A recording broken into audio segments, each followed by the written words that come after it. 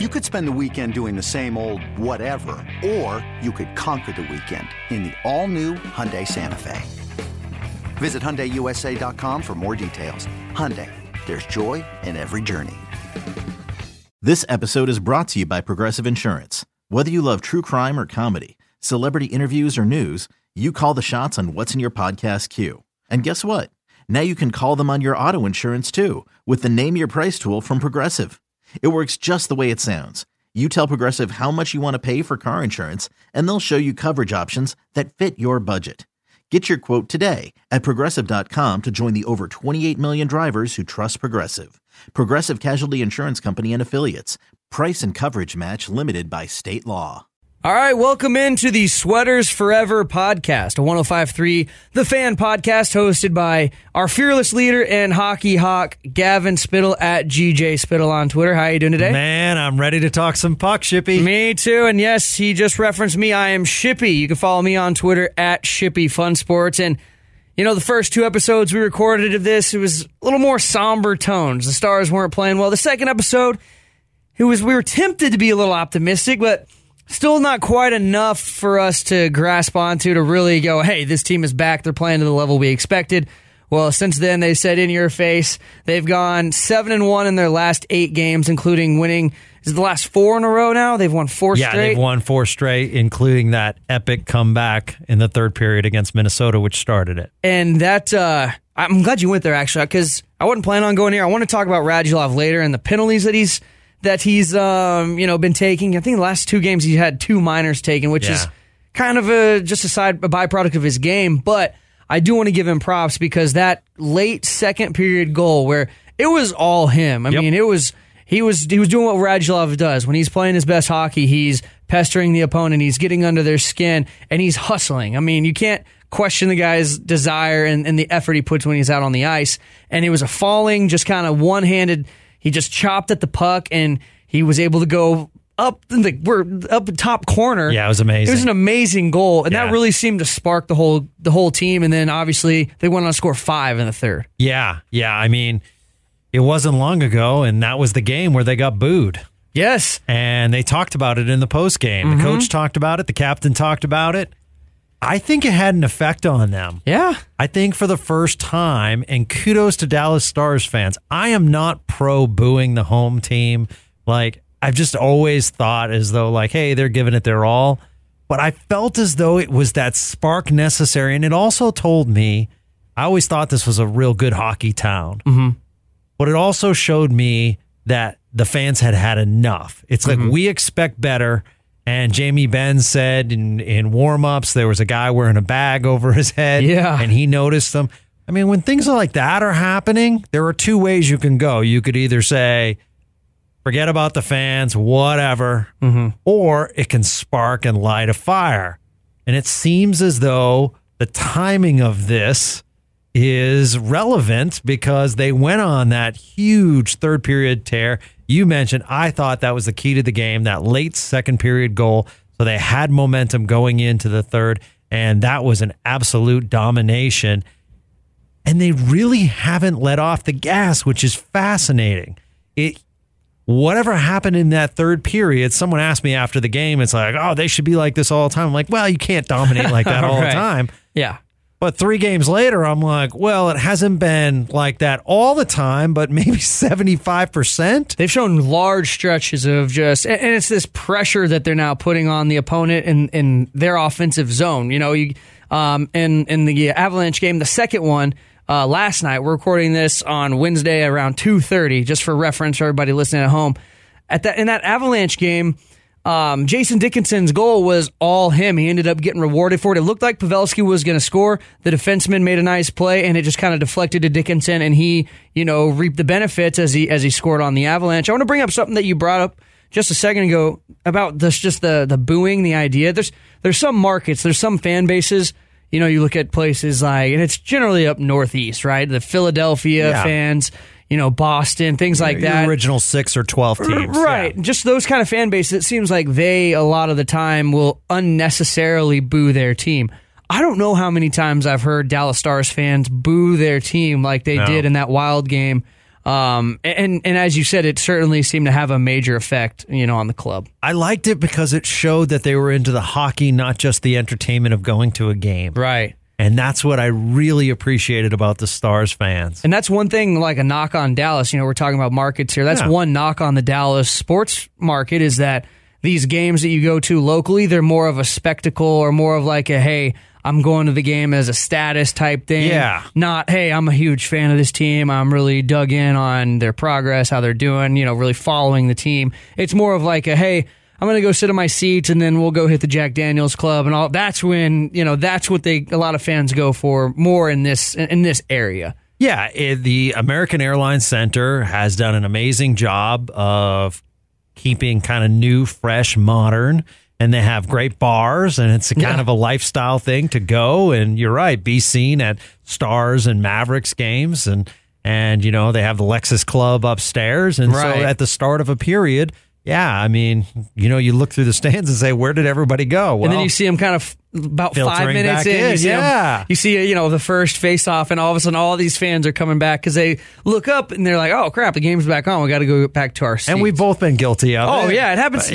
Time flies when you're in those different clubs and you're catching up with your buddies that you just run into. But that's part of the overall atmosphere. Yeah. People want to get up and get out of their seats, and it seems as though they're getting out of the seats during the period for what the team has given them. Yeah, and so they've, during this 7-1 stretch, or winning their 7 of their last 8, they've only allowed 9 goals in those 7 victories. And something that we talked about before we started recording this was just the overall sentiment sometimes that Ben Bishop is playing sloppily, or hey, that was a soft goal. And I think you said it best. Stars fans are spoiled by the play that they've seen from Ben Bishop since he was acquired. Yeah. And we got to give Jim Nill a lot of credit still on that trade. That was a very, very good trade. Yeah. And if you look at salaries when it comes to goaltenders, I think Bishop might be 15th or 16th right now on total salaries for goaltenders. He doesn't make a ton of money. He, to me, has overperformed. Oh, absolutely. And so last night, if you were at the AAC, at first glance, it did look like a soft goal because it went over the shoulder. And how do you get over Ben Bishop's shoulder it's when tough. the guy's 6'6", 6'7"? Yeah, he's ranked 18th in the league. 18th in salary. So, but when you look at the replay, that was a rocket. And I leaned over to my friend because he thought it was a soft goal, and I said, don't worry, that's the last goal he'll give up of the night. I understand he's been letting up early goals, and he got pulled the other night.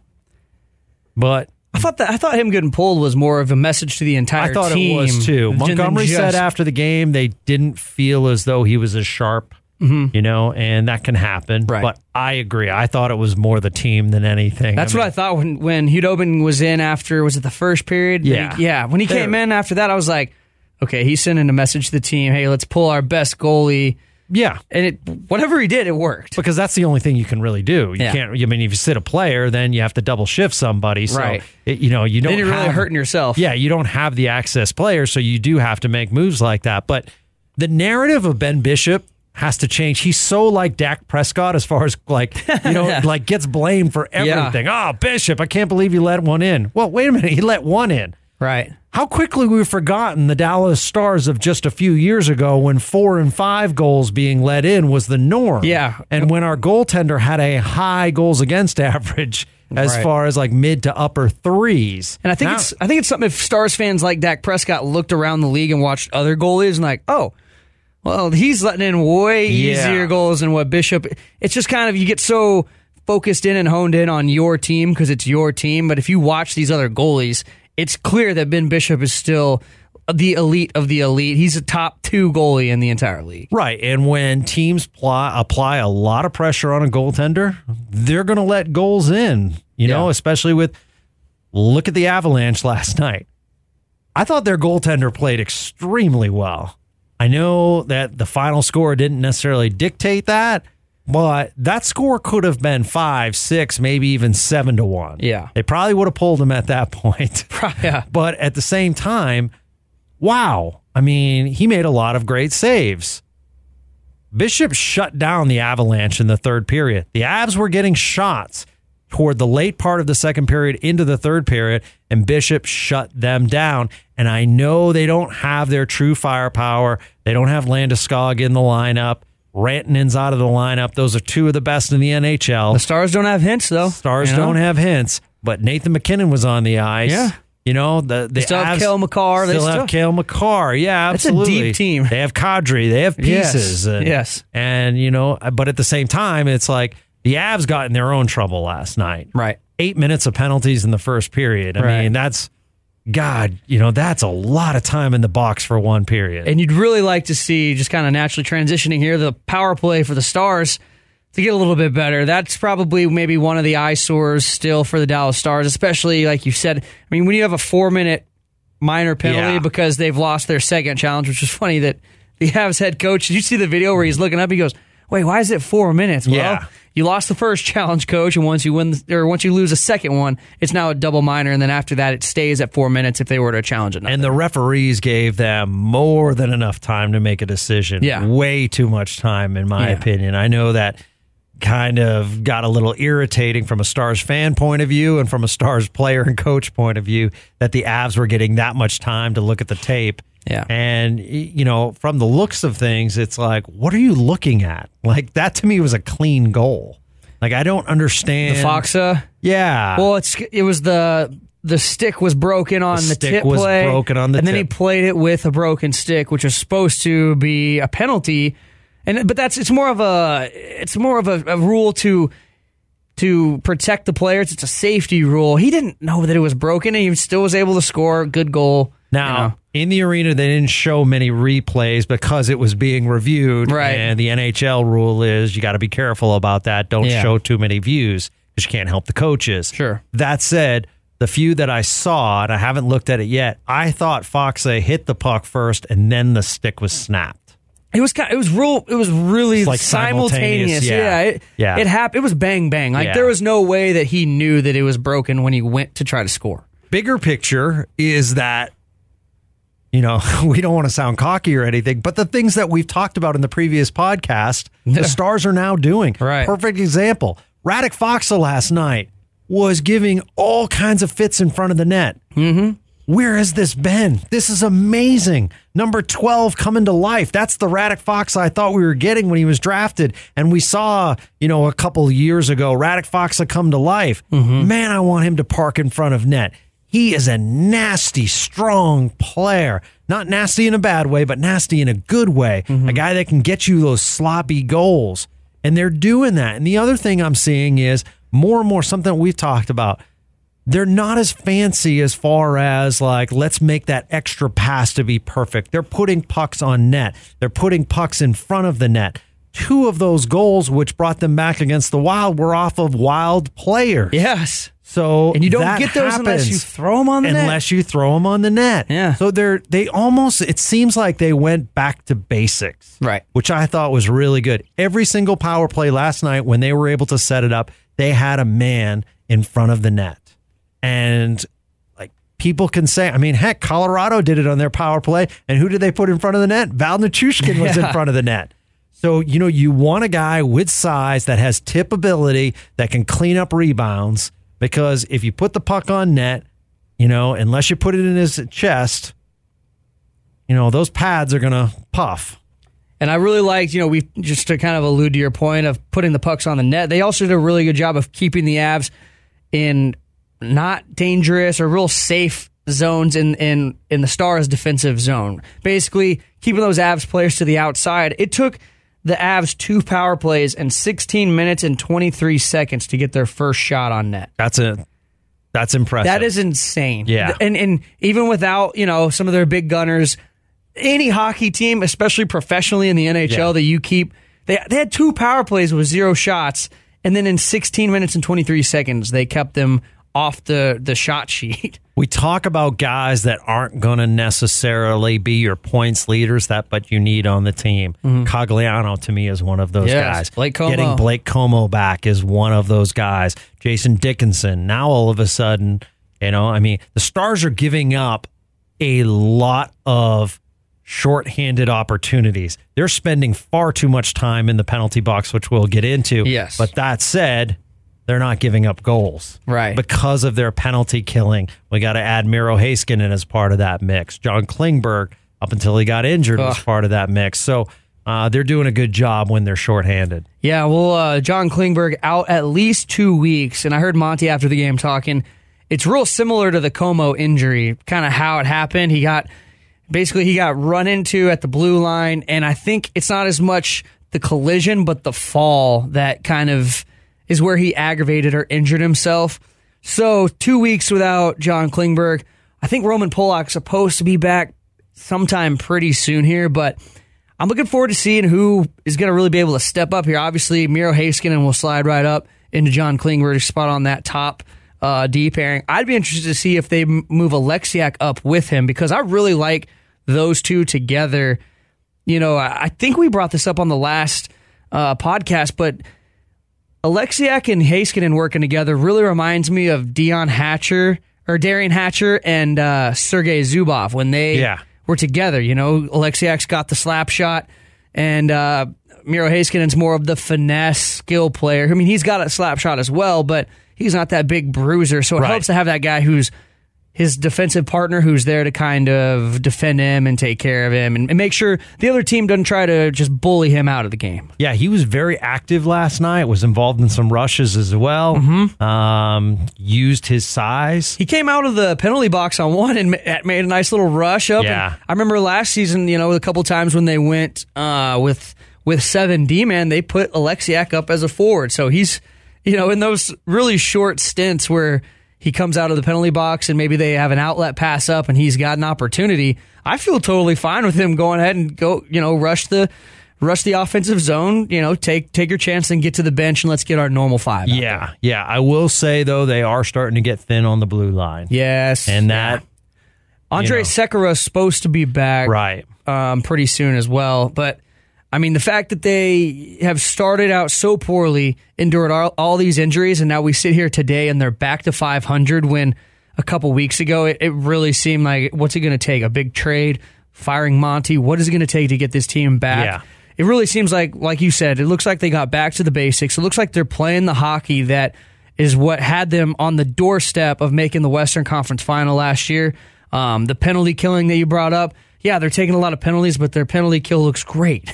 You know, they're doing a great job of keeping the other team from scoring and taking advantage of those opportunities, which is something they really struggle with during that early stretch. They're going to need Miro Heiskanen to step up during this time and be more of an offensive playmaker, because besides Miro now, I mean, your next best playmaker might be Ferdun or, Hanley. Oh, on the as far as the defensive side, I'd throw Alexiak maybe into the mix. Listen, Alexiak's earned minutes. I'm just saying, like a puck moving defenseman. Yeah. So then you look at the minors and say, okay, do we look toward Texas? You know, the first thing I thought of when Klingberg got hurt was, man, if Julius Honka could just, I mean, he is like the Walmart brand of John Klingberg at this point. The problem is he just can't take coaching. Yeah. I've heard stories about him, and I've met him before. He's a great kid. He's super nice to me, but you know, I've heard just little things like a Stars player, they were throwing a football in the bowels of the AAC, and he tried to throw it. It did not go well at all. A Stars player who I won't name just tried to coach him up on it, and he just kind of like shook him off and then just walked away like, I don't need your coaching, that type of thing. So if we could just get him over that just mindset that he knows everything and he can't improve, that's the type of player that is a puck-moving, playmaking player, you know? And before he kind of got in the bad graces of the Dallas Stars organization, he showed flashes of brilliance offensively with the puck on his stick. In 8 games, he has 5 points in Finland. Now. I saw a really nice, he's playing with his brother, which has been pretty cool. I've seen a couple, I think it was his brother assisted on one of his goals the other night. I mean, that's a guy that would really, really help out in this situation, but I don't think that the Dallas, I mean, they're going to have to just keep with Fedun or Hanley or one of those guys. And they have to make a decision on Hanley, although that might change as far as I think they have to put him on waivers at some point. So that's going to be an interesting situation. The problem with Honka right now is you don't have the cap space. Yeah. So you would have to move cap room if you were to bring Honka back because you're right up against the cap. Now, I don't think they want to bring Honka back. I think what they ultimately want to do is trade him. I think they like those stats. Yeah. Because I think they want to look toward the trade deadline and, or maybe even prior to the trade deadline. They were trying to move him last year. Yeah, absolutely. Very heavily. I mean, at this point, a 4th or 5th round draft pick, I think, is a fair equal value for a player who's not with you anymore. So it is a bit of a concern not having Klingberg, and I loop in Rope Hintz with there because those are, kind of your offensive playmakers, especially when it comes to the power play. Mm-hmm. And that's why a guy like Heiskanen has to step up. We talked a lot on the first couple of podcasts about Denis Gurianov, and this is everything and more we wanted in Denis Gurianov. He didn't show up on the stat sheet per se last night. I thought it was one of his better games. I mean, he was all over the ice and hit a post. There'd be some times where I'm like, when you're watching the game, sometimes you can't quite see a sweater, see their number. I'm going, wait, who is this guy? Hintz is out of line. Who's this guy flying? Denis Gurianov. Yeah. And I'm glad you brought him up because we're talking about who steps up in John Klingberg's situation, and now with Rope Hintz out, Denis Gurianov is that guy. He is going to be this year's Rope Hintz in terms of last year, the impact that Rope Hintz had that nobody really expected from him. Denis Gurianov this year is going to be that guy for the Dallas Stars. So the thing about Denis Gurianov that I've always loved coming through, I mean, he really caught my attention in the World Juniors playing for Team Russia, coming down the wing and how impressively fast he was. Mm-hmm. But even as a junior, you could see his size. Now, on the ice, he might not look like the biggest guy, but he's got good size to him. He's got strong, he like strong physical attributes. And what I mean by that and where that helps the Stars is watching the tape I've watched of Denis Gurianov for the years. He can go into the corners and win the puck. He's also starting to check and finish checks, which I think is really important because I'm seeing not just a Denis Gurianov on the offensive side, which I know is getting the highlights. I'm seeing a lot of good things on the defensive side from Denis Gurianov. Back checking with his speed, getting back on the play, which is so important. Stretching out, being by the blue line, so those stretch passes, which led to the breakaway and then, had the penalty shot against Montreal on Saturday night from the amazing pass by Hintz.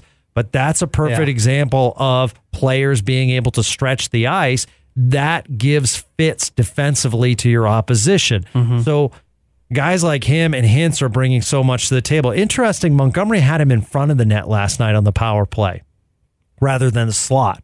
So they must trust his, they must have been looking for tips or, the ability. But that also shows his strength that, a guy like that who is usually, kind of appears as though he's a finesse forward, has enough strength to park himself in front of the net. Different NHL, no longer cross-checking in front of the net, but you can be moved out of the way. Sure. Yeah, so it's interesting to think about the 2015 Dallas Stars draft. First round pick, Denis Gurianov, number 12 overall. Second round pick at number 49, Rope Hintz, both in the same draft. And for a minute, that seemed like a draft where it was like, well, once again, the Stars swing and miss on a draft. Now today, that looks like potentially, one of the strongest drafts they've had in the last, maybe the strongest draft in the last 5 years. We'll see how Jake Ottinger turns out to go with Miro Heiskanen. Yeah. It seems like they're super high on him, but I really like him a lot, Shippy. I do too. I think he's the goaltender of the future. Colton Point has struggled down there. And at first, Colton Point coming out of Colgate looked like the better guy. I really like him a lot. Yeah. I think he's got good positioning. I think actually he was on a bad Boston University team. So I think turning pro was the best thing for him. And the fascinating aspect is this is the last year of Hudobin. And the question is, will Ettinger or Point be ready to slide in? Point's not going to be ready. So So maybe you go, a year with a fill-in goalie, Landon Bowe or someone like that. But it's kind of neat to see these kids, something that we haven't had as an organization. It's kind of neat to see Dickinson, another first-round pick. Now, Jason Dickinson came in the Jaromir Jágr trade. So Jaromir Jágr went to the Bruins. If the Bruins advanced to the Eastern Conference Finals, which they did, the second-round pick advanced to a first, and that's how they got Jason Dickinson, and he's turned into a real good player. So I never wanted Jim Nill to lose his job. I felt at one point he had to, based on lack of playoff appearances. And it was definitely a valid question. Yeah, lack of talent coming through the minors. And we're starting to see some of these kids, which is really, really nice to see. Yeah, and you include a guy like Matthias Janmark, which was the Eric Cole trade to the Detroit Red Wings, and you get Matthias Janmark back, another guy who's paying huge dividends for the Dallas Stars. Yeah, he is, and that's what you do when you get back to full strength. Matthias Janmark, to me right now, is not a second-line guy. Matthias Janmark is very good when they have to kill penalties, and I look at him as a fourth-line guy, a guy that's going to hustle, a guy that's going to cause problems, kind of like a Cogliano, it kind of mirrors. I think he can step up and be that. For 1 year, I thought he was going to be that guy. Yeah. He struggled last year. I know this. He puts in a heck of an effort, and from what I've been told, he's a heck of a room guy. Yeah. So, I think having a Matthias Janmark on your fourth line right now, that's an asset. Putting a guy like him on his second line, then it's like, but that's what is so great when you have depth. Now, all of a sudden, you have Gurianov, which inserts, and if Hintz comes back, now, everyone's dropping down. Right. And that makes your third line that much better. I mean, you got Corey Perry playing on the third line. You know, that's a guy that, and look what that did. Mm-hmm. And then you have veterans around like Cogliano, Como that are putting forth really, really good efforts and are valuable to the team. So it's I love seeing when your team is able to drop these guys and you don't have to put, you can't devalue third and fourth line guys. They're essential to the team in so many ways. Right, and that's what I was going to say a second ago. You saying, you view Janmark as a fourth line guy. If he was listening to this right now, I wouldn't want him to take that as a shot or a slight or anything.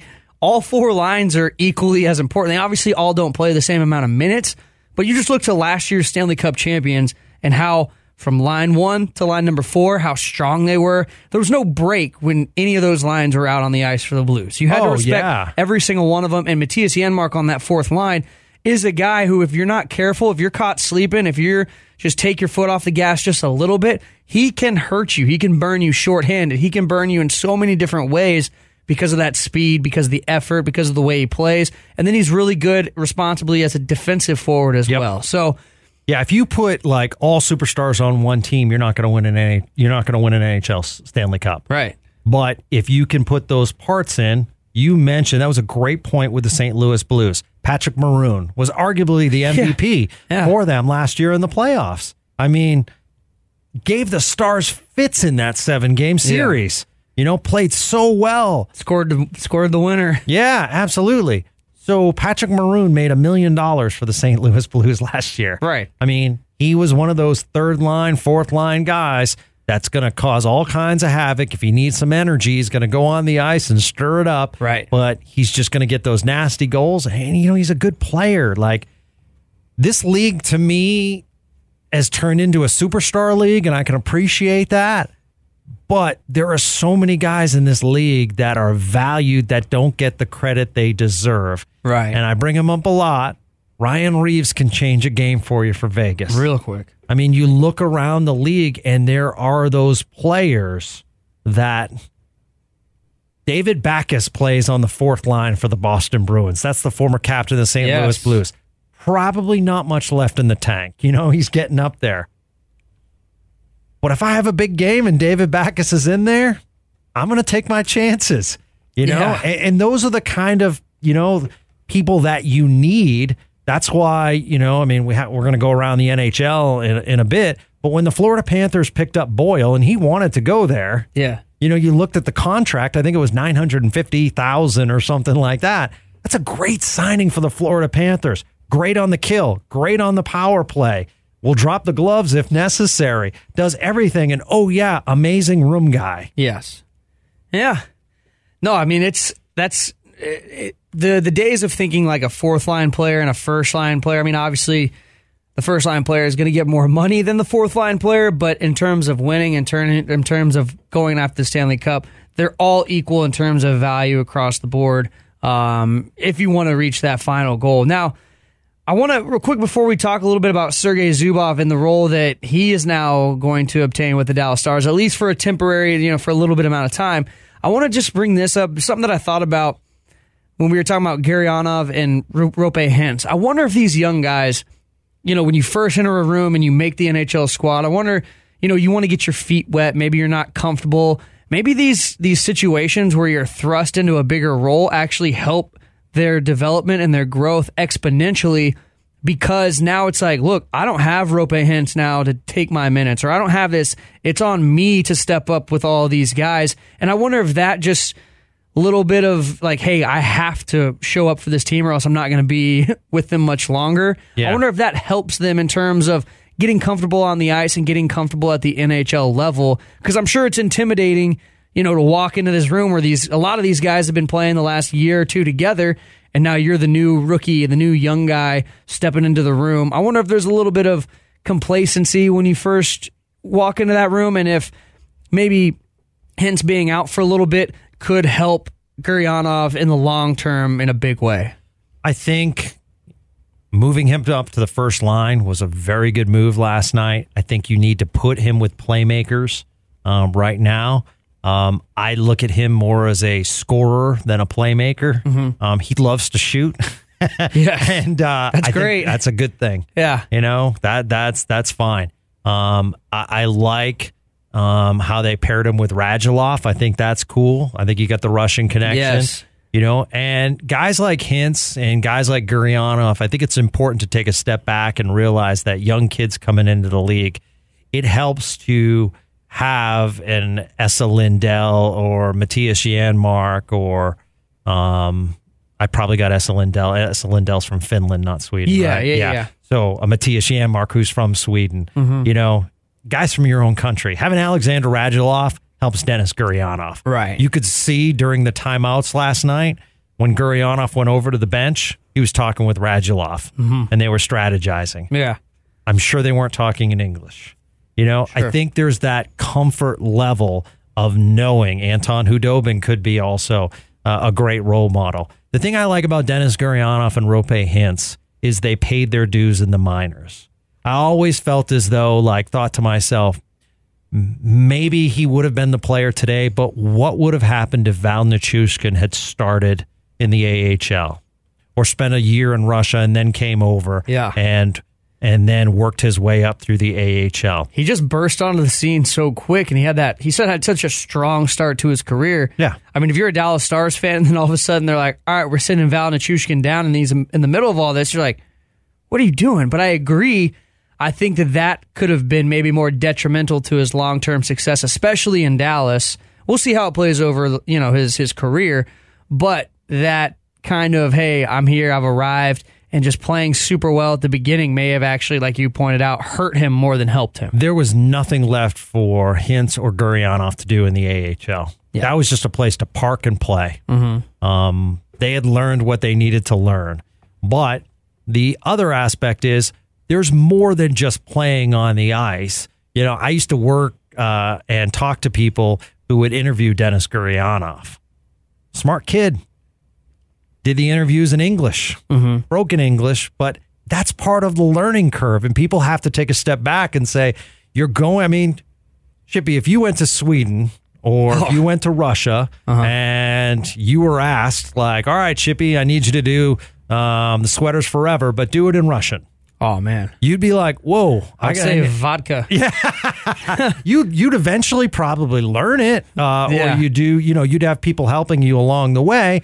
But then you got to think about paying your bills and your visas and everything, all the aspects. And play hockey. And then after the game, I have 10 microphones in my face looking for comments, and I can't speak the language great. Right. And that's where you have those people that are helping you out. And I think that's where we talk about the seasoning, the road trips, knowing how to play right, act right. And the thing about Gurianov was the consistency. And now we're seeing the consistency. There was always that burst, and there was always that. I talked to one AHL person who covers the American Hockey League, and he said, the guy is NHL ready. Some games I see him, it's like, whoa, this is a superstar. Yeah. Other games, I'm checking to see if he's on the bench still. Did he go out with an injury? What happened? Yeah. And that was always, the mark on Denis Gurianov. That narrative has changed, and I'm so excited to see it because the talent was always there. Now let's go back to Radulov a little bit, and just overall in general the penalties that the Dallas Stars are taking. It seems like Radulov is good for one in the offensive zone every game at least.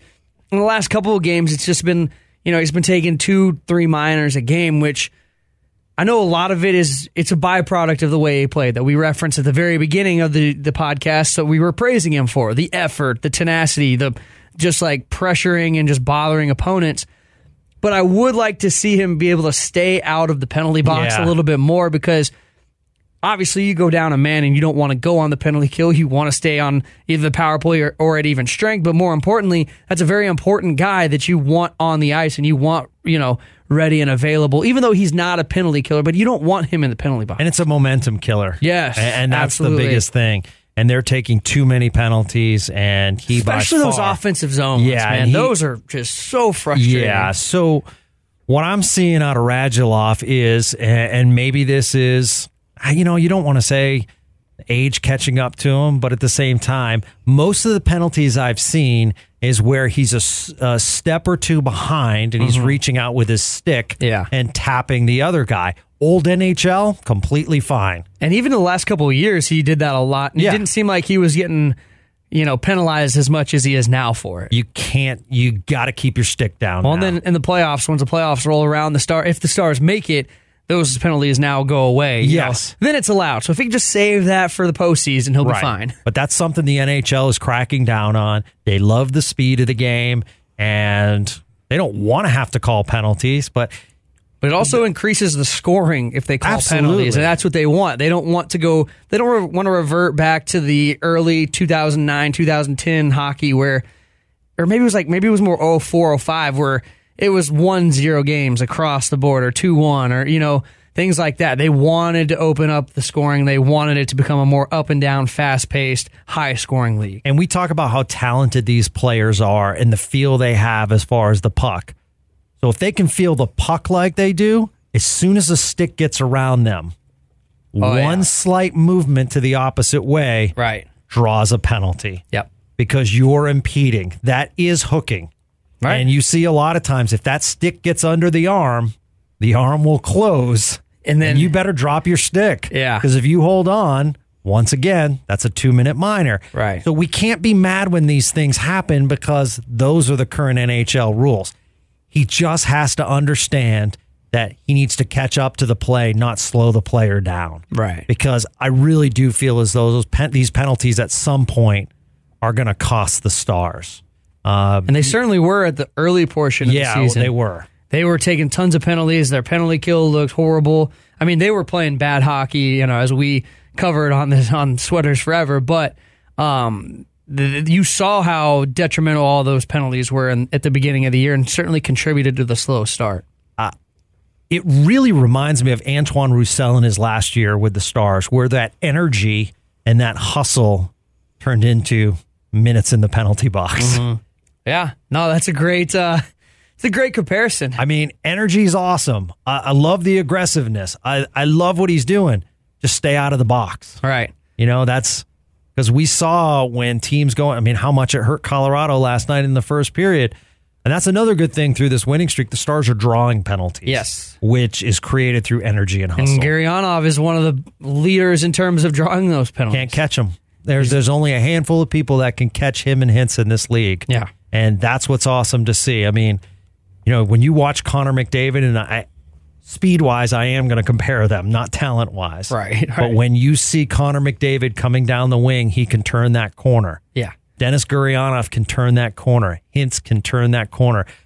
What I absolutely loved was they put them together with Joe Pavelski, a wily veteran, and I just felt as though that line was just it was beautiful watching the other night with the long stretch passes, the hustle. And it helps out. It helps out Joe Pavelski, because he's got two burners on the line with him, and now he's a great passer. He's a great playmaker himself, and now you are surrounded by guys. I mean, Roope Hintz is a great playmaker as well, but I would classify Gurianov and Roope Hintz as definitely more of the sniper shooter type than a playmaker. Although I think they're both, especially Hintz, a very well-rounded player. But that's offensively their talents kind of lean that way to me more than the playmaker type. And I feel as though Joe Pavelski settled in real nice. Very well. I mean, his last few games, we're seeing the Joe Pavelski that we paid for in the offseason. Yeah. And while he might not be racking up the tallies, I just feel that'll all come. That'll all come. He's getting his shots on net. He seems as though, on the offensive side of things, he was always a good defensive player, but on the offensive side, he just seems to have settled down, maybe just like forcing it a little bit. And now it just comes to him naturally. So once again, we talk about that depth and adding, a Joe Pavelski that's on his game, adding a Corey Perry now that's up to speed. It's like nice little back, little rebound shot, I guess, or whatever that was last night. That he just once again just threw it at the net and it hits off the back of Grubauer and it goes in. You know? And Pavelski drew a penalty on Kadri. Yes, got under his skin and Kadri just a couple two cross checks and. I kind of like the snarl that Pavelski had, and he was laughing back at him. Yeah. You love to, and that's that leadership we talk about that I think Joe Pavelski's staying back right now, but in that moment, it's awesome to see because Pavelski knew he drew the penalty, so I'll take my shots, and we'll go on the power play. Now let's move on to the Stars bringing back a very familiar face, a Stanley Cup champion, Sergei Zubov, has been, I don't know if it's hired or just... He's basically going to be a consultant for the Dallas Stars in terms of he's going to watch the games, kind of do some talent evaluation with the Dallas Stars. Just in general, I love anything that has to do with Sergei Zubov being involved with this franchise. Obviously, he made the Hockey Hall of Fame. Yeah. It sounds like they are retiring his jersey, right? They finally do that? It has to be. It has to, right? Has to. If they haven't announced that yet, I just assumed once he made the Hockey Hall of Fame, which is another very deserved award. I think this is a step in the retirement direction. Yes, and I think it's good to get him around, and I think that he's the perfect kind of guy, especially when you have a guy like Miro Heiskanen, who we talked about earlier, with Darian Hatcher being his teammate, his defensive pair partner, I guess. It just makes a lot of sense with a guy like Miro, Sergei Zubov to kind of help out. I think that's a guy who could kind of take Miro under his wing and kind of show him maybe the few areas that he could clean up in his game. I don't know many guys that I would want helping out with the Dallas Stars franchise before I'd want Sergei Zubov. And you think like a young Denis Gurianov, as a kid looking up to Sergei Zubov playing in the NHL. That Russian connection again. Yeah. And if he can teach any of the guys to do a one-timer from the point on a power play, that would be amazing because it is one of the best slap shots I've seen as far as accuracy. Yeah. I mean, no one did it like Sergei Zubov. The coolness, the ability to throw a big check when necessary, great player. Craig Ludwig, it's just... It's awesome to hear the stories that he tells about Sergei Zubov. Yeah. And I'm so glad he's back with the organization. And 56 needs to go up. It needs to go up. It needs to go up. Nobody needs to ever wear that again. It needs to go up. Yep. Special player. And anytime you can bring that experience back into the organization, I think it's a great thing. And you look around and imagine just him in the locker room, and you got these other young Dallas Stars players where they're eventually, their goal is obviously to end up like that 1999 Stars team, and to have a guy like Sergei Zubov just walk into the room, just say, hey, how's your game going? What are you seeing out there? Just little things like that I think can add a ton. You saw it with the impact that Nolan Ryan had when he was first brought in to help out with the Texas Rangers. You know, a lot of pitchers like, man, when Nolan Ryan walks into the room, you're like, whoa, Yeah. you know, this is a legend right here. That Sergei Zubov can have that exact same, and I think that's what the Stars are going for here with bringing him back, just kind of in this kind of weird, strange, like consultant role. I still don't even know exactly what to call it, and I don't know exactly what the direct results of it are going to be, but I love the fact that he's back with the Dallas Stars franchise. Yeah, I think so. And the game has changed, but there are certain elements, how you handle yourself in His the room. game would have been even better in this NHL. Oh, yeah, yeah. Could you imagine if people couldn't just take free runs at him, you know, and if he wasn't getting hooked on every play and things like that, the points and the numbers he would have put up in today's NHL just would have been astonishing, I'm sure. Yeah, yeah. I mean, it's a tribute. I thought it was long overdue. He deserved to be in the Hall of Fame. I don't know why he didn't get in earlier, but I'm glad it came to fruition. It's awesome to see him a part of the organization, and you know, if it helps one time, then it's an added plus. I mean, guys like that around the room, Brendan Morrow doing stuff with the Stars now. It's great to see the ex-Stars within the organization. Now, the Dallas Stars schedule looks a little something like this. On Sunday, they've got a road game. They travel up to Winnipeg to take on the Jets. Then they hit Calgary. They got a little Canada World Tour going on here. They hit Calgary to play the Flames on Wednesday. Then you got the Canucks and the Oilers. So that's a pretty tough. And, you know, the Canucks traditionally have been, oh, well, there's a nice W. That's a team who... Oh, they are strong. You can't just take little them. Teaser for you. Someone showed up in the top 5. Oh, okay. Yeah. Well, we're about to hit the power rankings here in just a second. So that's perfect. You're right. It's a tough Canadian road swing. Edmonton's a completely different team. Yeah. With Tippett and the way Ken Holland's constructed that team, I am just so impressed what they're doing in Edmonton. Vancouver, the same. And, you know, the Stars match up extremely well against Calgary. I agree. And, you know, that could be a winnable game, and they've had success up in Calgary. Yeah. Winnipeg's always been tough, and Winnipeg is struggling on the blue line. You still have Patrick Laine, though. And still have Patrick Laine. He has feasted on the Stars in the past. Yeah, you still have some amazing players up there. I mean, you know, if the playoffs started today, Winnipeg's in. Yeah. So. And we've talked about this. There's not really an easy game in the NHL anymore. There's so much star power sprinkled throughout the league. Yeah. I mean, you got Scheifele. Yes. You know, you got Blake Wheeler, and Blake Wheeler's off to a slow start. But last year, Blake Wheeler in the first month of the NHL, I mean, he was on fire. That's a dude who, you know, you're right. He's off to a slow start, but these are players that can hurt you if you're not careful, if you take them lightly. And then we have number 81, who I think is probably the most underrated player in hockey, Kyle Connor. Kid's playing unbelievable. Yeah. One of the guys, you look at the former Stars drafts, and it's like, oh my God, we could have had him. But you're going to drive yourself crazy in any sport if you look at especially hockey. Yeah. Especially hockey. So on Saturday night, they came back from a 2-goal deficit in Vegas, went to overtime. And when they were playing 3-on-3, they had Laine and Connor together. And they just made Fleury look, silly on the final goal. And it was a great comeback win. I think they're well coached. So I just don't think Winnipeg's going away, despite Byfuglien being, we don't know the situation with Byfuglien now with an ankle situation. Is he ever going to come back? And they lost Tyler Myers. They lost a lot of players, but they're still in the mix. Yeah. You look at it, Winnipeg, tough. Calgary, tough. Edmonton, real tough. Vancouver, brutal. Yeah.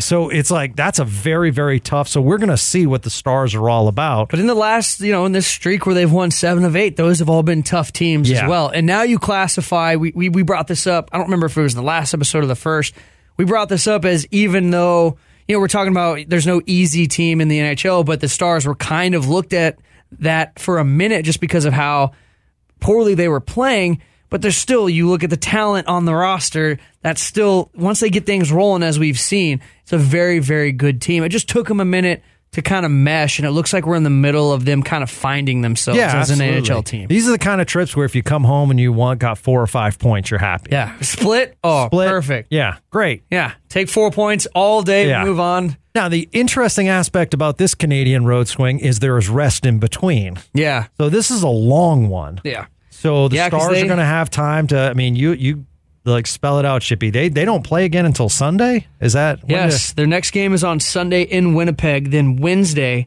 So that's 2 days there. So then they got a back-to-back.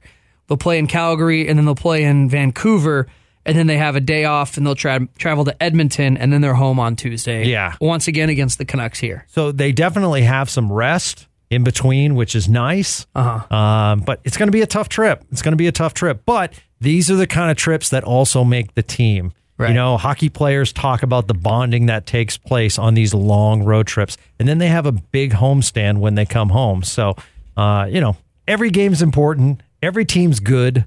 There aren't any teams where it's like there aren't the Miami Dolphins in the NHL. Yeah, right. Yeah. I mean, there just aren't. Yeah. I mean, probably one of the worst teams in the NHL is the Ottawa Senators. And, I try to think. They went into Madison Square Garden and beat the Rangers the other night. Yes. So yeah.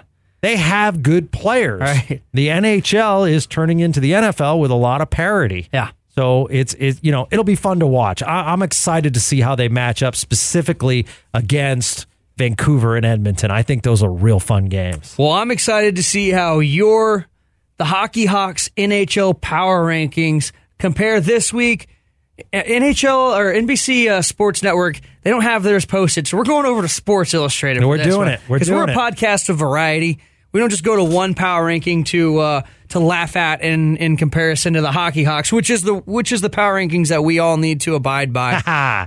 But I'm going to start here with who the Sports Illustrated has as the number one team. Then we'll see who you have as number one, and then we'll work our way down. Got it. Sports Illustrated at number one, sitting at 11-2-2, have the Boston Bruins as the number one overall team in the NHL. Took a loss last night to the Montreal Canadiens, but my number one team is the Boston Bruins. It's tough to argue. I mean, that makes the beginning of the season look a lot better now that you see what they're doing to the rest of the NHL. Leading the league in points, David Pastrnak with 30 points. Oh, yeah. Second in the league in points, Brad Marchand. Yeah. The other 30 line, and 28 points. Okay, and the other line is some guy named Bergeron, where if you haven't heard of him, he's probably one of the better two-way centers of all time and a surefire NHL Hall of Famer. Every year he is a finalist for the Selke, which Jere Lehtinen, when he was here, that's probably a good comparison. Very good. He's a center, but Jere Lehtinen and Patrice Bergeron, pretty much identical players. He's also your captain. Yes. Oh, was I right on that? Or is Char still the captain? I think Char is still captain. Yes, Char is still so. But he's still a big, huge, big name in the room. Huge. Him and Char are just those wily veterans. Tuukka Rask is back. He's got what's it 933 save percentage? 936. 936. Okay, that's a heck of a save percentage. Yeah. Whew. So you guys both have the Boston Bruins at number one. Number two, Sports Illustrated has the Washington Capitals. I have the Edmonton Oilers. Okay. I'm big on this Oilers.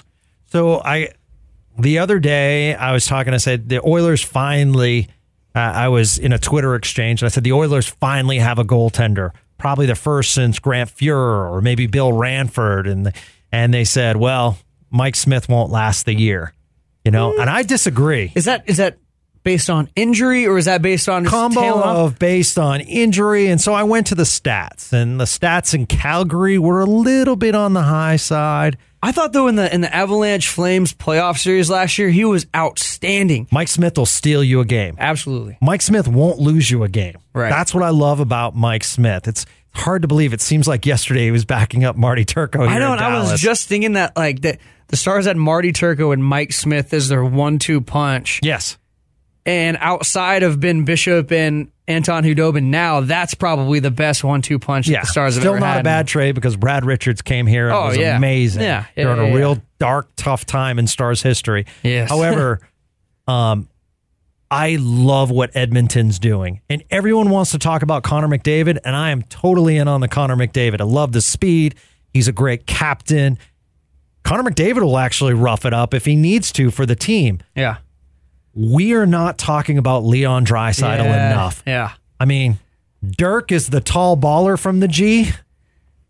Fast skater from the G. I don't know what we should nickname Draisaitl. Yeah, he needs a nickname, though. 16 games, 13 goals, 27 points. And he or Connor McDavid can carry that team. Either one of them. So they have speed, they're much better on the blue line now. And, a big presence of that, similar to Ben Bishop helping the blue line, is Mike Smith, because to me, he's a top 3 as far as distributing the puck. And, he's really good, like Ben Bishop, as far as, when it's dumped in, stopping the puck and allowing your defenseman to get it, and also calling out where they're coming from. Right. So love the Mike Smith acquisition. Love the James Neal trade. A lot of firepower, better defensively. Edmonton, I have at number 2. So at number 3 is where Sports Illustrated had Edmonton. Yeah, and I flip-flop. I had the Washington Caps. So there we go. Now let's talk about the Capitals. Yeah, I mean, the Caps, 11-2-3, that's extremely impressive. The one thing that hasn't been impressive for the Capitals is their goaltending situation. Yeah. Braden Holtby, who I always thought was a very good goaltender, struggling this year. I think he'll come around. Well, and think about, Philip Grubauer was just here last night in Dallas. That's who, when the Capitals won the Cup, they entered that playoff run with Grubauer as their number 1. I can't remember what exact. I think it was the first round that Grubauer was kind of struggling. They threw in Holtby, and he just carried them. The rest is history. Carried them to the Stanley Cup. Yeah, I think he's a good goaltender. I love their veteran leadership and experience. I'm a big TJ Oshie guy. Me too. Number 8 is number 8. Yeah. And, I hope the NHL gets to enjoy that ride as long as it can, because he's exciting on the ice. He's a character off the ice. So I'm a big Ovi guy. I just want to see him win another cup so we can just watch his, party that ensued after for 3 months or whatever. Right, exactly. You can call Tom Wilson dirty. He definitely makes dirty plays every once in a while, but you know what? He can also score. That's a guy that, much like Corey Perry, you don't see Tom Wilson as much as the Stars fans saw Corey Perry, but he's much like Corey Perry, where once you have him on your team, he's dirtier than Corey Perry ever was. But that's a guy that once you have him on your squad, you're kind of, you're cheering for him. That's a guy that you definitely want. It's a tough Metro division, but, they're definitely right now the elite class of that division. And the Capitals are just reeled off consecutive wins against the Canucks, the Leafs, the Sabres, and the Flames. Yeah, not bad, huh? Golly. So we'll move on to number 4 here. The Sports Illustrated Power Rankings have the New York Islanders. I have them at number 4 as well. All right. Do you work for Sports Illustrated? Maybe I should. Matthew Barzal is the real deal. Yes. He's amazing. I would pay also every penny to get Barry Trotz. I mean, wherever the guy goes, Nashville, Washington, now the New York Islanders, bam. Same thing. Lou Lamoriello. All of a sudden, you look, Lou Lamoriello, what happened? What did he do with the Toronto Maple Leafs? And now the Toronto Maple Leafs. Lou Lamoriello built that team. Yeah. And then he goes to the New York Islanders, and wow, all of a sudden the Islanders are good. They lost arguably the best goaltender in the league last year. Yeah. And look what they're doing. So Barry Trotz, to me, plays a defensive style. People could say it's boring. They don't fill the barn every night. It's a tough arena to play, but at the same time, it's like the Islanders once again proving that they're a team to contend. Yeah, and that's such a, we just talked about the Capitals winning the Cup. It's still such an undercovered, underreported thing that they win the Cup and then they lose their coach that won them the Cup. Yeah, that very was weird thing. That was very weird. Very weird. Trotz took the high road, but you saw how quickly the Islanders grabbed him. Oh man, you knew he wasn't going to be on the streets for long. Yeah, absolutely. So now we move to number 5. The Carolina Hurricanes is who Sports Illustrated has here at number 5. Good. I did not have them in my top 5. Who'd you have? My top 5, I have co-top 5s. Am I allowed to have co-top 5s? Hey, it's your list. You can do whatever you want. All right. So if I had co-top 5s, my first 5 would be the Vancouver Canucks, who we'll see. And late at night, I enjoy watching Vancouver Canucks hockey. Sports Illustrated has them at number 8. Okay. So I just look at the youth. We talk about Makar and we talk about Heiskanen. There was a guy that was drafted in that draft right behind them. Quinn Hughes. Well, Quinn Hughes and Elias Pettersson. Oh, Pettersson. So yes. Pettersson. Yes. So it was Pettersson that year, and then they got Quinn Hughes, who's amazing on the blue line. So the Western Conference is becoming stacked with young puck-moving defensemen. But then you look at how they've drafted. So they get Pettersson, Brock Besser, Bo Horvat. Yeah. They're young, and then what they did as far as changing their blue lineup with the emergence of Hughes, Tyler Myers, who's came into his own in Winnipeg. He's been, even since he was with Buffalo, Yeah. I've loved Tyler Myers' game. I do too. Loved it. I do too. It took him a little bit. Yeah. But as you talked about the Big Chara, men need time. Yeah, the Chara story. It takes them a little bit longer. Give them to time. Figure things. Maybe that's Val Nichushkin's thing. You know, he's a big awkward guy. Maybe it's just gonna take him a minute. Yeah, maybe. And then you look at Jordy Ben playing solid hockey. Yes. So and you know what? They have solid goaltending as well. It's good to see markets like Edmonton and Vancouver playing well. Those are awesome hockey cities. So it's really cool. My other top 5 I have is the St. Louis Blues. Yep.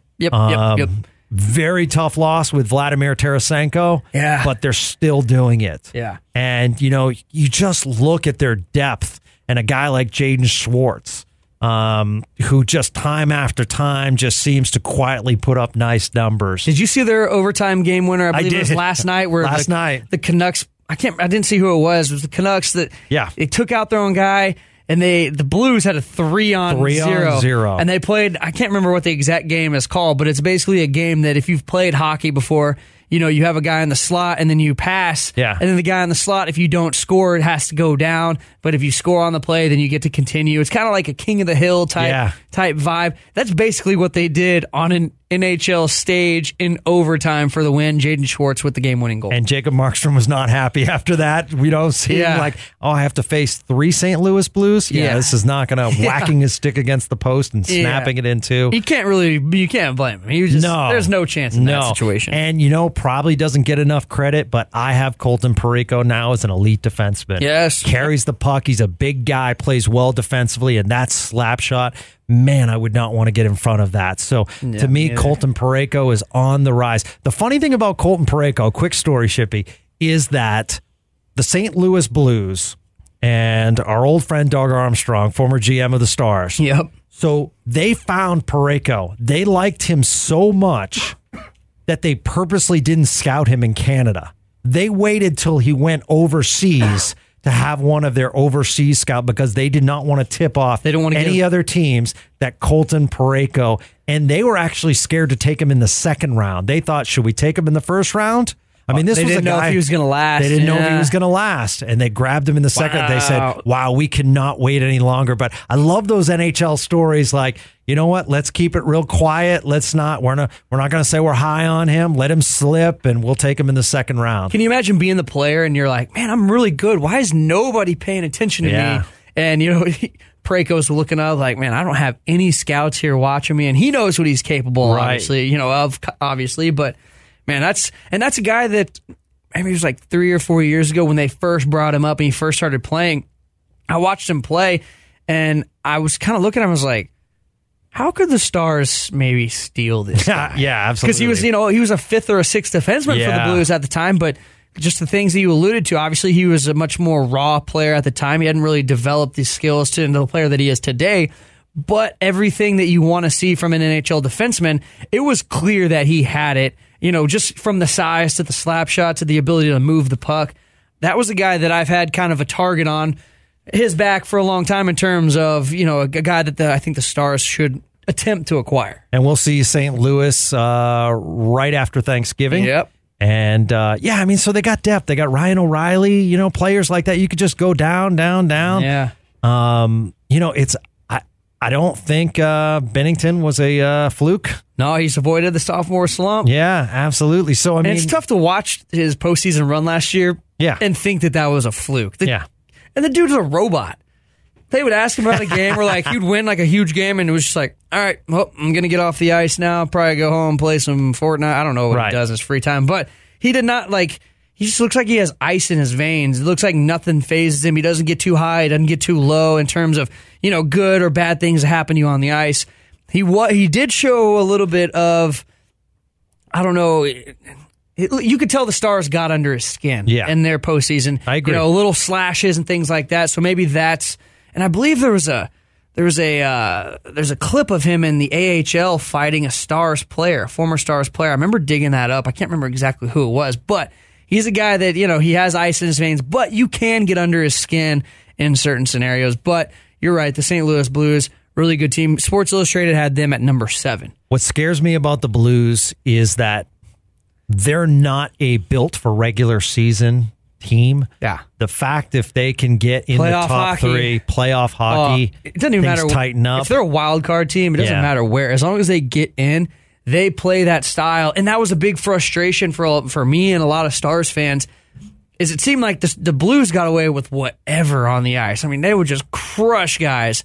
And you're sitting here going, all right, surely that's not boarding, that's not charging, that's not any of that, because that's when the refs swallow their whistles. That's when you're not getting any of those calls and things like that. And you're right. The playoff hockey, the ice shrinks, and that's when the St. Louis Blues really, that's when they really thrive. Yeah. Yeah, and they have cup experience now, so I have them in my top 5. So that's my top 5. Boston Bruins at 1, Edmonton Oilers at 2, Caps at 3, Islanders at 4, and then number 5, St. Louis and Vancouver. Carolina almost snuck in.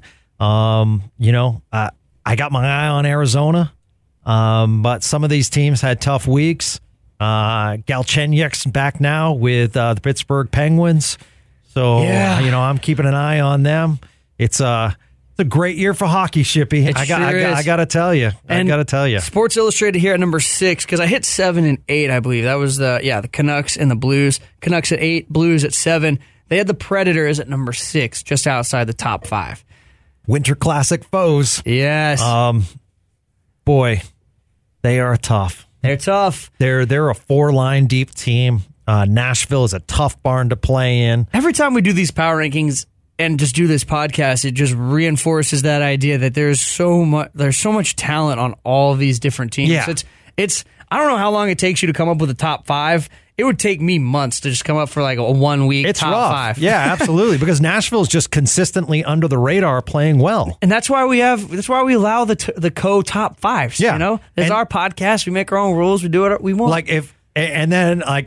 I almost want to the radio.com rewind because I just called Colton Parayko elite. Well, if I call Colton Parayko elite, what is Roman Josi? Oh, he's the most underrated elite of all time, maybe. I mean, Roman Josi is just a captain, just signed a leader, an extension. Signed an extension, going to be in Nashville for a long time. When they departed with Shea Weber, everybody's like, whoa. Obviously you got PK Subban, but you're like, who's going to step up as the voice in the room? Roman Josi's been doing this for a very long time for the Nashville Predators. Now he's just starting to get the exposure and the love that he's deserved all along. Yeah, absolutely. And they got Duchesne. They got players, they got names, and they're going to be tough to beat. They're not that flashy team that everyone's talking about, but Philip Forsberg is pretty flashy player. Pretty good. Yeah, pretty flashy. You're right. They got good combo. The question about Nashville, and I try to do my top 5 based on that week and how everyone's playing, but the question with Nashville, we talk about St. Louis as being a hardened playoff team. Will Nashville ever be able to take that next step? And those are the types of things that, when I sit here and I think about this, I already started thinking about it while we were talking about the Stars earlier. I was already starting to think about trade deadline acquisitions. What kind of guys these players or these teams need? And certainly that is something that we'll cover down the road here on fun. Sweaters Forever. A lot of good hockey to look forward to. Is there anything else that you want to hit before we get out of here? Man, it's called Sweaters Forever. We got to talk about those sweaters. Oh, you're right. The Winter Classic sweaters. We've been keeping people on hold for almost an hour now talking puck. I know. And we haven't talked about those Winter Classic sweaters that were released today. So I believe it was maybe about a week ago they released the Nashville Predators sweater for the Winter Classic. Basically, real plain. It reminds me of if Nashville Predators had a beer can. Yes, I would imagine that their sweaters or what it would look like. Very simple, very clean, but I like it. I think it's going to look good on the ice. It is. And today the Dallas Stars Winter Classic jerseys were released. I, for one, am a huge fan. Pays homage to the Minnesota North Stars in terms of the green that's on there, but it's also got it's got the stars inside the big D. It just I really, really like that sweater, and it's one that I'm definitely going to try to figure out how to get my hands on. It's got Texas on the sleeve, and it's got Texas in the collar too. The Texas in flag. The collar, so it has different. It pays homage in different ways. Yeah. The one thing that I noticed, I'm like, wow, their sweaters are really sticking out. Have you noticed the pants? Tyler Sagan, look at the pants and the different pant color. Those pants are almost like when color TV just came out. So they're like faded an off-white. beige. It's like off-white. Yeah, it's a faded beige, and it really brings out that green. And it's like it looks like they're wearing shorts. It looks like they're they have throwback, pants on. That's... Okay. So I thought that was a really, really nice touch. And it's nice, too, because, you're in Texas, obviously, and it's not exactly the coldest here, so you wear some hockey shorts, and it'll just look... It'll look like... I think this is what you're looking for, is kind of that pickup hockey look, or the stick and puck, or whatever, or drop-ins is what they call it. That's what this is going to look like on the ice at Lone Star Park. I'm really, really looking forward to this. Boy, I really am as well. And there's great history, if you ever want to look it up, about the Dallas Blackhawks, who played at Fair Park for a number of years. So, and in fact, their play-by-play announcer was Eric Nadel. Before he became the Rangers, That's right. He became the Rangers play-by-play announcer. He was the play-by-play announcer for the Dallas Blackhawks, who played at Fair Park for a number of years. So Fair Park actually has great hockey history. I mean, yeah, it's the Cotton Bowl, and that has amazing history in itself. But there's kind of like a hidden gem of hockey history that'll add to the Winter Classic. Well, I think it's safe to say that Sweaters Forever gives 2 thumbs up to both sweaters and both uniforms that we'll see for the Winter Classic on New Year's Day. It's exciting. It's exciting to look ahead and what the weather forecast is going to be. It's exciting. I hope it snows. I hate snow from my time in Missouri because it's cool at first. You're like, this is awesome. But when it sticks around for months and it's March or April, you're like, all right. It's already one of the hottest tickets. I know. Everyone wants them. So I need your advice. I had somebody DM me offering me like kind of nosebleed seats for it. I should just go ahead and take advantage of it, right? And get in on those tickets. Are they offering a good price? I haven't really talked price yet. It was right before we started recording this that it was offered to me. So I'm kind of like in that mode of do I wait and see if I can get something better, cheaper around that time, or do I just go ahead and pull the trigger on 2 tickets now? So I've sat in the nosebleeds for Texas OU. 3 rows from the top. And I will say these older stadiums, depending where it is in the Cotton Bowl, the Cotton Bowl actually has a nice view from Upper Deck. You know what's funny? I went to an Arkansas-Mizzou game there well before I had any idea I was going there. And I was pretty high up too, but I felt like I was still pretty close to the action. And it didn't feel like I was in, quote-unquote nosebleeds. Right. The one thing the Stars fans will have to kind of put in the past, you can't complain about the bathroom situation and forget about the concessions. Yeah. So, just take those out because it still is the Cotton Bowl. And if you've been to Texas OU or any game at the Cotton Bowl, I love going there because it has so much historic value. But let's just say they will not have the amenities of the AAC. Right. They moved the Cotton Bowl to the AT&T Stadium, the real Cotton Bowl, for a reason. And it's highly due to those things that you're talking about. But there is something to be appreciated about that kind of old school, not state-of-the-art type facilities, I guess is the way to put it. Yeah, and now we're hearing about some tournaments that might be played. I think there's going to do something with police and fire, cool. on the ice, like some pre-tournaments and, just some real fun stuff, which I love to see. I still would love to see an alumni game. I guess they're not going to do it. But I know. Why don't they do that? To me, that would be something I would pay for. I would pay to see Luds out there on the ice. Oh, my God. Yeah. And Luds, they would treat it like beer league, too, where they'd have beers on the bench and all that sort of stuff. Absolutely. Get Eddie Belfour back in the net, which, by the way, we talked about Faniversary for so long.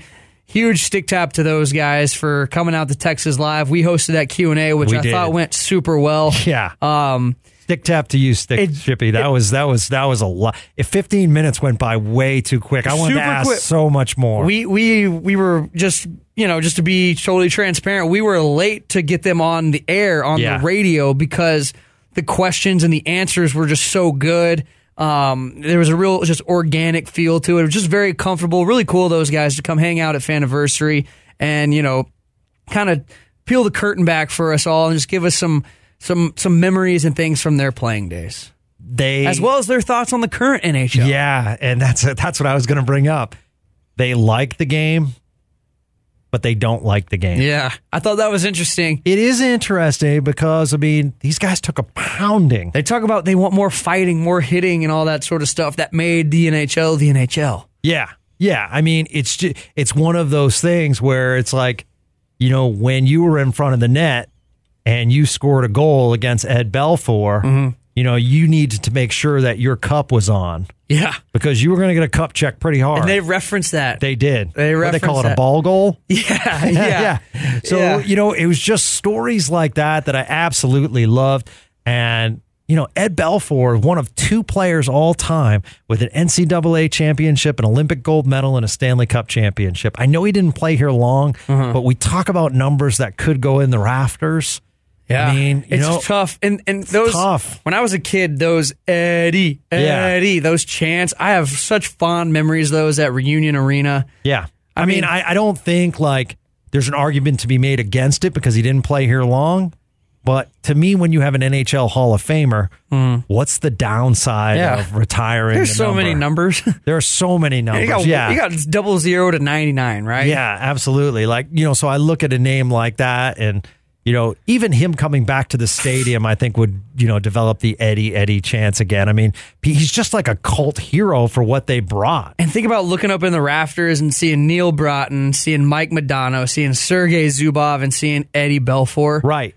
I mean, I love just when I go to the AAC every time, whether it's a Mavs or a Stars game, I look up in the rafters every single time and just kind of look real quick. I do too. And just do a quick scan and just, you know, it may take me like 10 seconds, but I look up and just kind of, man, those were, you know, kind of pay respects, just kind of think real quick just about those times. It's a great history lesson because I was doing it a couple of games ago and I entered a conversation where I was like, should Dino Ciccarelli be retired? Yeah. You know, right? And then I'm looking up Dino Ciccarelli, who was awesome, but did he play long enough in Minnesota? Right. So there are players like that you love to look up, and it really refreshes your memory of how many good players have come through this organization, whether it be Minnesota or in Dallas. It's a lot of fun, and it was so great to talk to them about the memories. And you know, you had a great question about Ed Belfour going up against Dominik Hasek, and you know, up for those games. Yeah. And I thought that was real cool.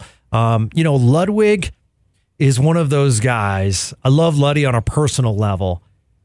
I love his humbleness. Yeah. But if you talk to a lot of the players for that 99 Cup run, one of the vocal leaders in that room was Craig Ludwig. Yeah. He won't say that. He'll never say that. He'll never say that. He lets other people talk for him, though, which is the way you should, I feel like, do that type. You know, it's a very Dirk approach. Yeah. You know, obviously it's different milestones and things like that, different players in terms of the landscape, but the personality and the humility that they display are very similar. The fact that they still talk about him in Montreal and remember him says a lot with those brutal Montreal-Boston series. And you'll see, if you're walking through the AAC, I've seen multiple times a Craig Ludwig jersey. Oh, yeah, I saw it last night where I said that. I was like, because I saw like 3 Hatcher jerseys. Yeah. And I'm like, that's amazing. I mean, we forget, that's 20 years ago. Yeah. And they're celebrating 20 years this year. Celebrating 20 years this year. And it's like, wow.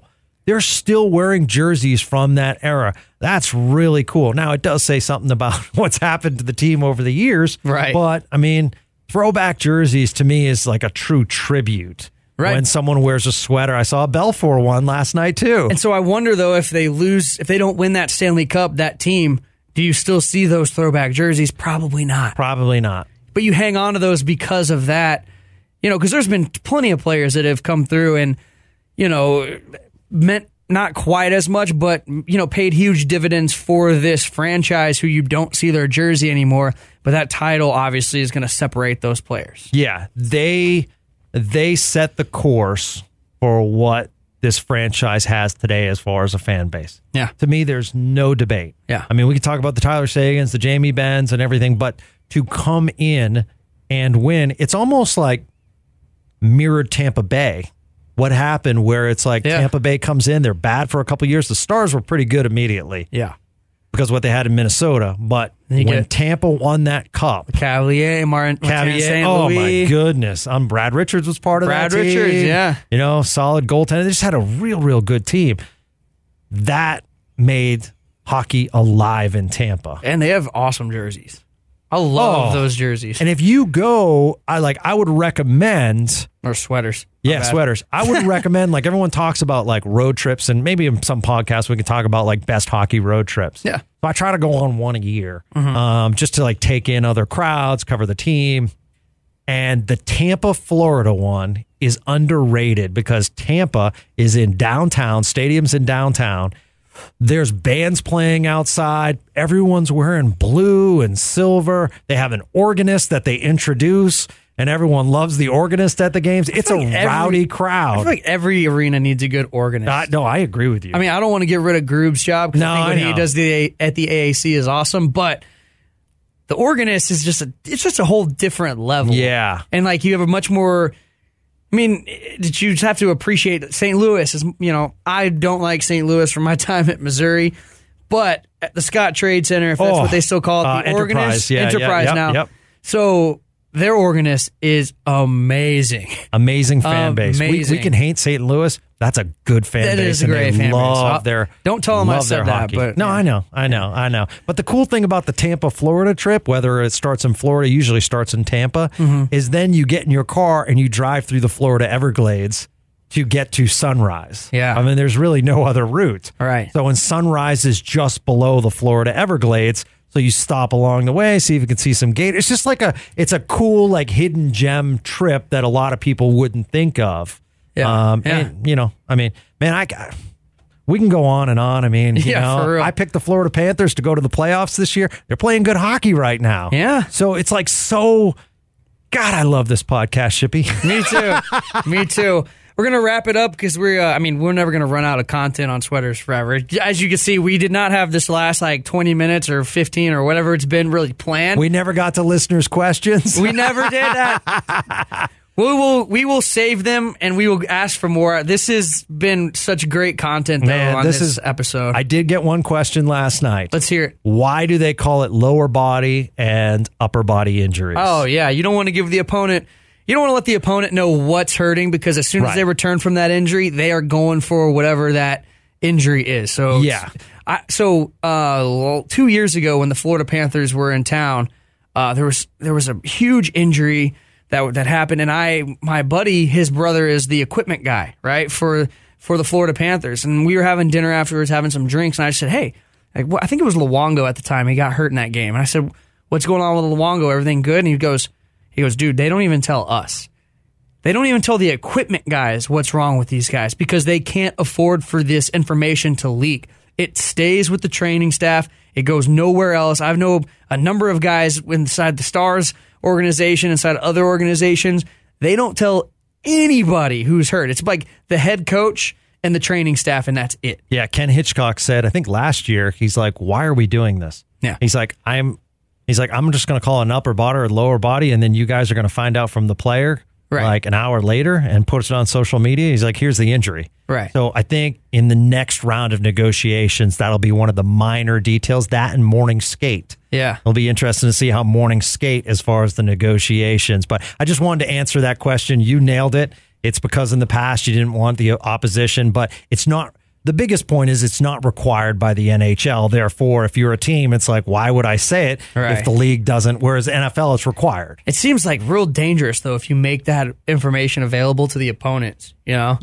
Seems really dangerous for that player to come back any earlier than, being 100% healthy. And even then, if you break a bone, I mean, you're still I'm not a doctor, but I feel like you're still at risk if there's a little slash. Like, if they come out and say, all right, he's out 4 weeks with a broken wrist.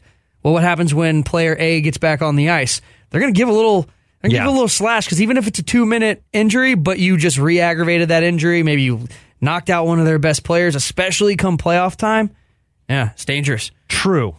I think what maybe makes these talks progress is the sensitivity of head injuries, where you can call it an upper body injury. And if he's out with a concussion, player wants to come back. Team was calling it an upper body injury. Whereas if you label concussion, that's a whole different story. Yeah. Now all of a sudden it's like, wait, we need to take our time because of head injuries. Right. And they've already thrown the 4 or 5 years ago, they put the spotter in the stands where it's a third party, not affiliated. If he sees what he deems as potential, this player needs to enter concussion protocol. And this is all stems from the NFL and their big lawsuit and everything that's gone down with, CTE and their concussion issues. Another contact sport like the NHL then took the precautions to prevent themselves from doing that same thing. Yeah. Which is why you're seeing all of this elevated concern and attention paid to the concussion. When John Klingberg went down last night, I thought they were going to call, but it didn't hit him in the, helmet per se. I mean, It might have rattled his cage a little bit. Yeah. But he went right to the bench, and you could tell like he was fine. Right. But at the same time, Chris Nowitzki, who leads the forefront of the brain injuries with athletes, has said like this rule has to change so that more emphasis can go on head injuries and concussions because, we all know hockey, is a man sport. You got to come back and everything like that. Well, times have changed. Yeah, they sure have. Well, this has been another episode, excellent episode. I'm going to go ahead and just say it. It's been another excellent episode of Sweaters Forever right here. Stick tap, my friends. On 105.3 The Fan. Thank you to everybody who listens, subscribes, rate us 5 stars. It's really important you subscribe so that as soon as this podcast hits the podcast network, it's going to get sent straight to your phone. You don't even have to go download it or find it. It does all the work for you. And if you need to find it, I did it today. Just Google Sweaters Forever. It comes right up. Boom. That's the great thing about radio.com. They've released it to all kinds of podcast networks. Awesome. Well, Gavin, if you'd like to follow Gavin Spittle, the Hockey Hawk, you can follow him on Twitter at GJ Spittle. I'm Shippy. You can follow me on Twitter at Shippy Fun Sports. Gavin, it's been a lot of fun recording yet another episode of Sweaters Forever. Until next week, we both love you a lot.